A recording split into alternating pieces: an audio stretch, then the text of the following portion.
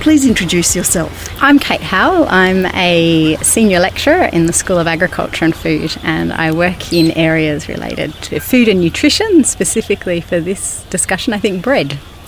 You're the bread lady. So they tell me.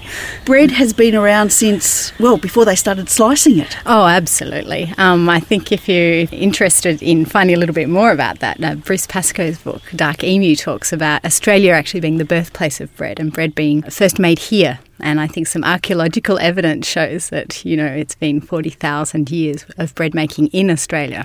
So that means the Indigenous population were using Indigenous grains? Oh, absolutely, yeah. Tell us more. Oh, well, I just came from the lab, actually, where I have an honours student who's working with native millet, and he is interested in understanding its composition and how we could use it in the food system to be able to, to provide a really uniquely Australian bread for a start, but also to kind of put it into a product that is acceptable for the consumer. So it's not a big leap into a different sort of bread, but it kind of hits both. And we're working with Bruce Pascoe on that project, actually. Bruce Pascoe is a well-known Indigenous representative for various Indigenous communities. Yes, he is, and a phenomenal intellect, an amazing academic and a fantastic communicator. And he's really enthusiastic about bringing this research into the mainstream and these foods into the mainstream as well. So with my work, I'm hoping to be able to provide a little bit of a research basis, some baseline information to be able to get that happening for them. I think it's an amazing thing that all Australians can be really proud of. I can't wait to taste our own bread. You're not the only one. Can I do it on Dookie Day? Unfortunately, no. There's just not enough of it around. I think we could probably make one a minuscule little loaf and would have to charge everyone $1 million for a morsel. Maybe the Vice-Chancellor would be allowed to have a bit, I guess. But no, it's just not at commercial levels yet. But that's exactly where we'd like to go, and it's exactly what Bruce and his group of really keen workers and researchers and family members are working with. So at some future Dookie Day in about, I don't know how many years? I don't know, maybe 5 years we'd be able to have grains there. Yeah. So what can I see at Dookie Day? We're going to be making bread using different grains. So we all know wheat. Wheat is, we can buy a kilogram of white flour in the supermarket for maybe $1, which is crazy when you think about what goes into it. It's a really important commodity for Australia, for the world, and a really important source of nutrients. We tend to use very few cultivars or different, breeds of plants within that wheat genus to be able to make bread. And there's a growing community of bakers who are interested in using different grains, farmers who are interested in growing them, and millers who are sort of specialising in particular milling techniques to be able to bring those to the market. So I've got some purple wheat, hoping to make some bread out of purple wheat. You didn't know that existed, but it does. Red wheat. We have some crazy grains called Spitfire and Rosella, which some former students grow on their farm, and we're going to be making some breads using some of those different grains. So I'll be able to see the grains on the day? Absolutely. There'll be little samples of them. People will be able to see how they look differently, they smell different. And the other thing we'll be doing is comparing, this really speaks to the heart of my scientific interests, is microbiology. So I'm a microbiologist. I love yeasts and bacteria and how they interact with one another. And bread's a fantastic system to look at how to do that. So we're going to be producing bread with these different grains, but also with different fermentation styles. So a sourdough is a particular fermentation style, and this is where a natural community of yeasts and bacteria ferment the bread. When they're doing that, they're producing aromas and flavours, and they're changing the structure of the dough. And I think when you've had a really good sourdough, you probably don't want to go back. The other way of making bread is to use a commercial yeast you can buy off the shelf. It's a particular species of yeast. It does a really good job. But I would argue some of the flavour, some of the interest, some of the texture, and some of the nutritional benefits are lacking in some of those breads. So you're putting flavour and nutrition back into bread. I know. You're a hero. Well, I love bread. I love making it. I love eating it. It's a really good way to demonstrate these different systems in a product that people love. When we're baking bread, and we'll be doing it next week in the lab, I have students baking bread, and everyone pops out of their office like, what are you doing here? the smell brings everyone out. It's really great. So on Dookie Day, can I eat some of your experimental breads? You certainly can. I'll be up at the crack of dawn, academic turned baker. I'll be making these batches of bread and they'll be there, and everyone is welcome to come along and have a taste. I look forward to talking to everyone more about it. Tell me how we went from commercially made sliced bread to now looking at artisan breads. What was the decision there? Yeah, that's a really interesting story, and I know sociologists and anthropologists have started to investigate this in a bit more detail. I think white bread really was a kind of a miracle of the Industrial Revolution. It was homogeneous, it looked beautiful, it was nice and soft. It was like the best thing since sliced bread, as they say. As they say. But I think we lost a bit of interest and flavour and texture and I guess a control of the food system by purchasing our bread. And I think it's really interesting to try and make a loaf of bread at home, see how you do it, because it's a bit of a miracle. You put this gloopy white mess into the oven and then you take out this incredible smelling loaf. And it's quite easy to do. You can do it yourself without a lot of cost as well. I think it's a lost art in a lot of ways, and I know there's a lot of bakers around who are way better bakers than I'll ever be, of course, but they're trying to bring this back as a way for people to sort of reclaim the food system a little. Bread's got a bit of a bad rap with various eating regimes. What's your response to that?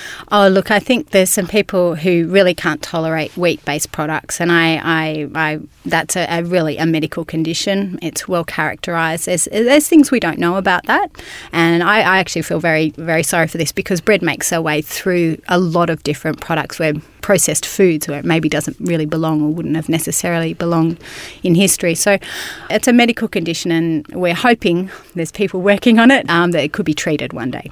Absolutely, the more we know about it, more we can do.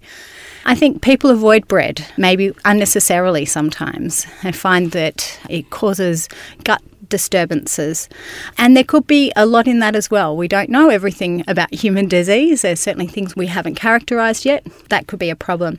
But I think there's a third group of people that maybe avoid bread just because it's the thing to do, maybe. And that's a little bit of a problem, actually, because bread's a really important form of nutrients in the diet and of fibre, and Australians just don't eat enough fibre. So I think that group of people, maybe we could bring them back into the fold with some delicious artisan bread. Nice sourdoughs. Yeah, exactly. Oh, so many great ones out there. Perfect with soups. Oh, I know, and you put some smashed avo on the top. Nothing, can't really add anything more to that. It's delicious. I love it that you're reinventing something that's age-old. It's not me reinventing it. There's lots of people working on it. I'm just doing it within a particular research environment. I'm really trying to work closely with these bakers and millers and farmers and trying to provide a little bit of background information. I'm learning a lot. This is, in a lot of cases, understanding these grains is a new area for me, but bringing together expertise across the university, within our faculty and beyond, can really add a lot of value to these products and diversify the food system is what I'm hoping. What do you love about Dookie? Oh, Dookie's beautiful. So beautiful up there. I love blue sky, so much space. I love the mountains there. It's just gorgeous. And I encourage my students to go to Dookie if they're given the chance, because it's really a taste of Australia, unlike you'll see in a city. I've got an idea for you.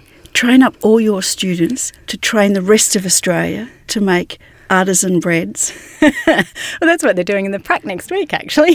So I'm a week ahead of you there.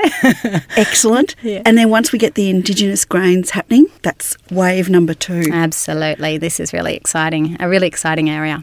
I've never met someone so excited about yeast. What is it with yeast? You name a delicious food product and yeast are involved somehow. Oh, we're talking my hit list. We're talking bread, wine, beer, chocolate, coffee, any kind of fermented or bubbling beverage out there, pickled vegetables, all that sort of thing. They've all got yeast in them.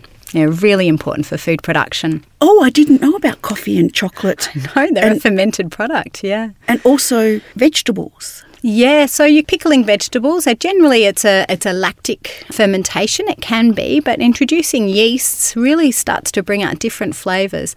So a fermentation really is a way of deriving more nutrition out of a product. It can make things more bioavailable for the human organism to access and actually help our gut microbiome and in as well at the same time. So yeasts, they take a sugary source and they transfer it into other compounds. And often those compounds are flavour compounds, so they make things taste more delicious by definition.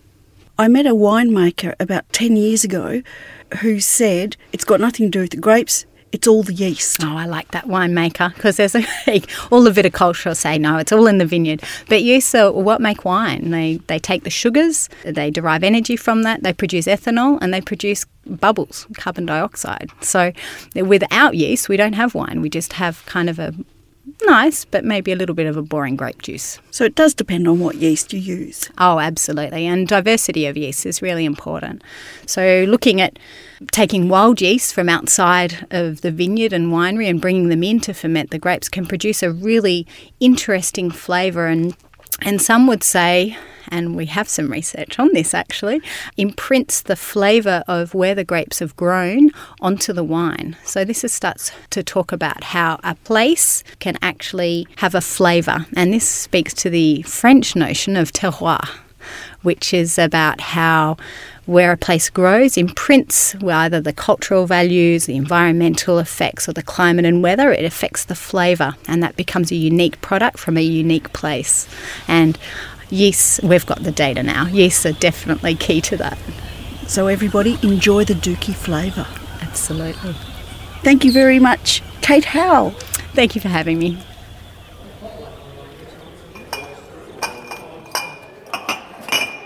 Chris Barnes is my name. My role here at Dookie at the university is that I'm a lecturer in wine technology and viticulture. So across the faculty I look after the teaching and learning about wine, that one word which encompasses sciences such as viticulture and enology. But I also am the winemaker here at the college where we make wine with students for teaching and also for use throughout the faculty. Have some of your alumni gone on to be great winemakers? Yes, they've gone in to be winemakers. Most of them a little young to be great, perhaps yet. But yeah, we do have winemakers in Germany, Austria, Burgundy in France, New Zealand, and also wine marketers, people who've got their own small businesses. One fella in the Yarra Valley, for example, who's got his own little label, sourcing grapes and making wine. So yeah, all sorts of things in wine. I'm here at Dookie Day and I noticed some of the labels have Bertie, your black Labrador dog. Tell me about that. Yes, well, since I sort of came into this role and started making, I guess, a wine each year that was commercial as well as with the students, I decided it needed something that was distinctive, and I thought Bertie, my black lab, is great. I love black Labradors, I love Bertie, and sort of because I'm in charge, I can do it. So every year has Bertie on a label? Yes, it does. The difference is we're evolving in the sense that the graphics and so on, but now we're evolving so that it has Bertie on the label but in a different position. So if you look at 2017, he's lying down, and then 2018, when you see that, he's sitting up, and 2019, well, who knows, begging for a glass of wine or something. But we'll wait and see. Has he tasted the wine? No, he smelt it. Actually, Bertie is in fact a member of staff in the sense that he's a trained Melbourne University detection dog, and his detection skills, one of them is a wine fault which originates in a spoilage yeast called Brettanomyces. So Bertie's been trained as a detection dog with one of my colleagues, Sonia Needs, using detection dog training techniques. So Bertie sniffs out a bad barrel of wine. That's the theory. He needs a bit of encouragement. He needs the odd bone. Sometimes he decides to lie in the sun and do nothing, but that's the theory. Yeah, we're working on that. Yeah. Okay, so if you're here at Dookie Day, come by and say hello to Chris, but also give Bertie a pat. He loves that, but don't give him bacon because he'll get too fat. When you first arrived at Dookie, what delighted you about this campus?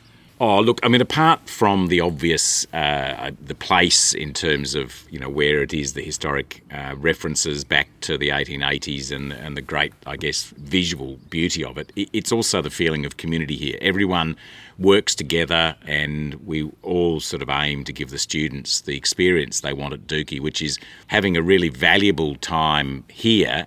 And that's valuable not only in succeeding academically, but also succeeding in their own lives and fulfilling what they want to do broadly in agriculture, but also the students from all over the university who come here even for a week at a time to do my wine breadth subjects. What's changed in winemaking over the decades?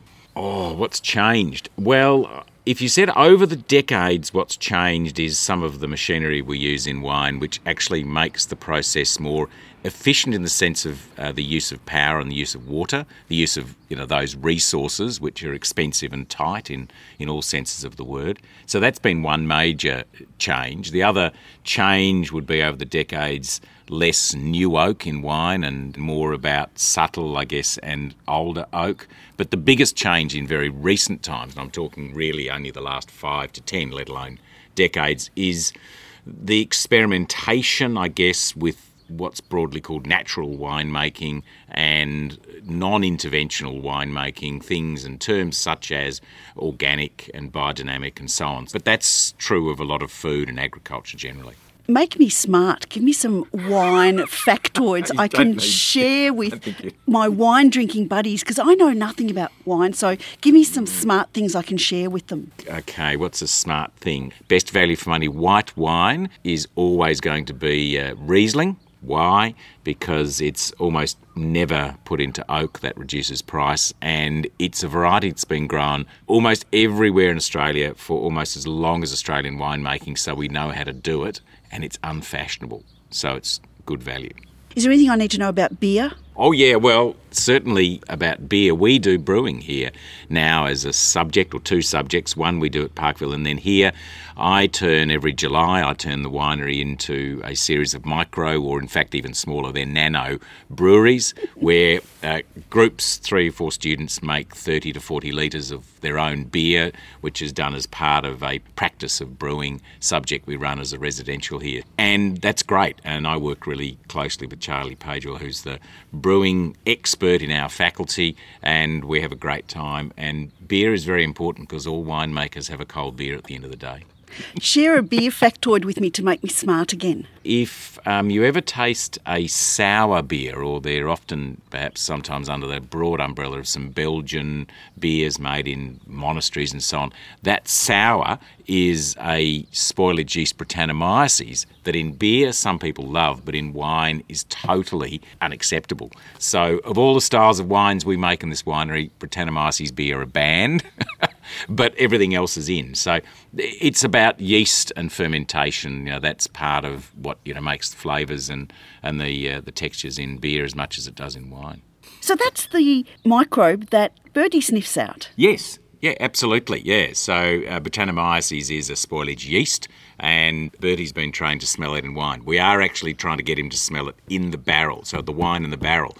Training detection dogs in wine is something that we're looking at for also an insect which is very serious vine pest. It's called phylloxera. In fact, in the 1870s, 1880s, it devastated the entire vineyards of Europe, and it then arrived here in Australia in the late 1870s, 1880s, and devastated most of the vineyards of Victoria, including most of the vineyards around here in Dookie. And it still exists, many over 100 years later, and we're also looking at having dogs to be able to sniff those insects out, but at their early stages of development in the ground before they actually then are going to feed off the roots of the vine and eventually kill it.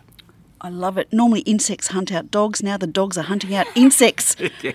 Oh, it's been done with termites for many years, in terms of people sending dogs under houses for termite detection. In fact, dogs with that insect are 93% accurate in terms of their detection, whereas human beings are only about 70%. So dogs are much better than humans. It's Dookie Day. Can I taste some wine? Yes, there are 2 ways you can taste the wine. Down in the major sort of hub area in front of the bar lounge, we've got a tasting of our wines that we make here at Dookie, as well as local wines from Tallis's, which is actually where we source the grapes for our wine. And so we can taste it, you can buy a glass and sit in the sun and enjoy that with some food. Or we're doing a series of tours up here to the winery where I'll take you through the winemaking process, but then what you can do is taste some wine from barrel. So the 2019 wine that we've got in various barrels. So I'll show you the difference between American oak and French oak, for example, in a wine that's only been made in March of this year. Chris Barnes, thank you. Thank you. It's been good fun. Cheers. If you come to Dookie Day, you've got to come to the cellar where the barrels are. It's so exciting. Can you hear the sound in here, it kind of echoes.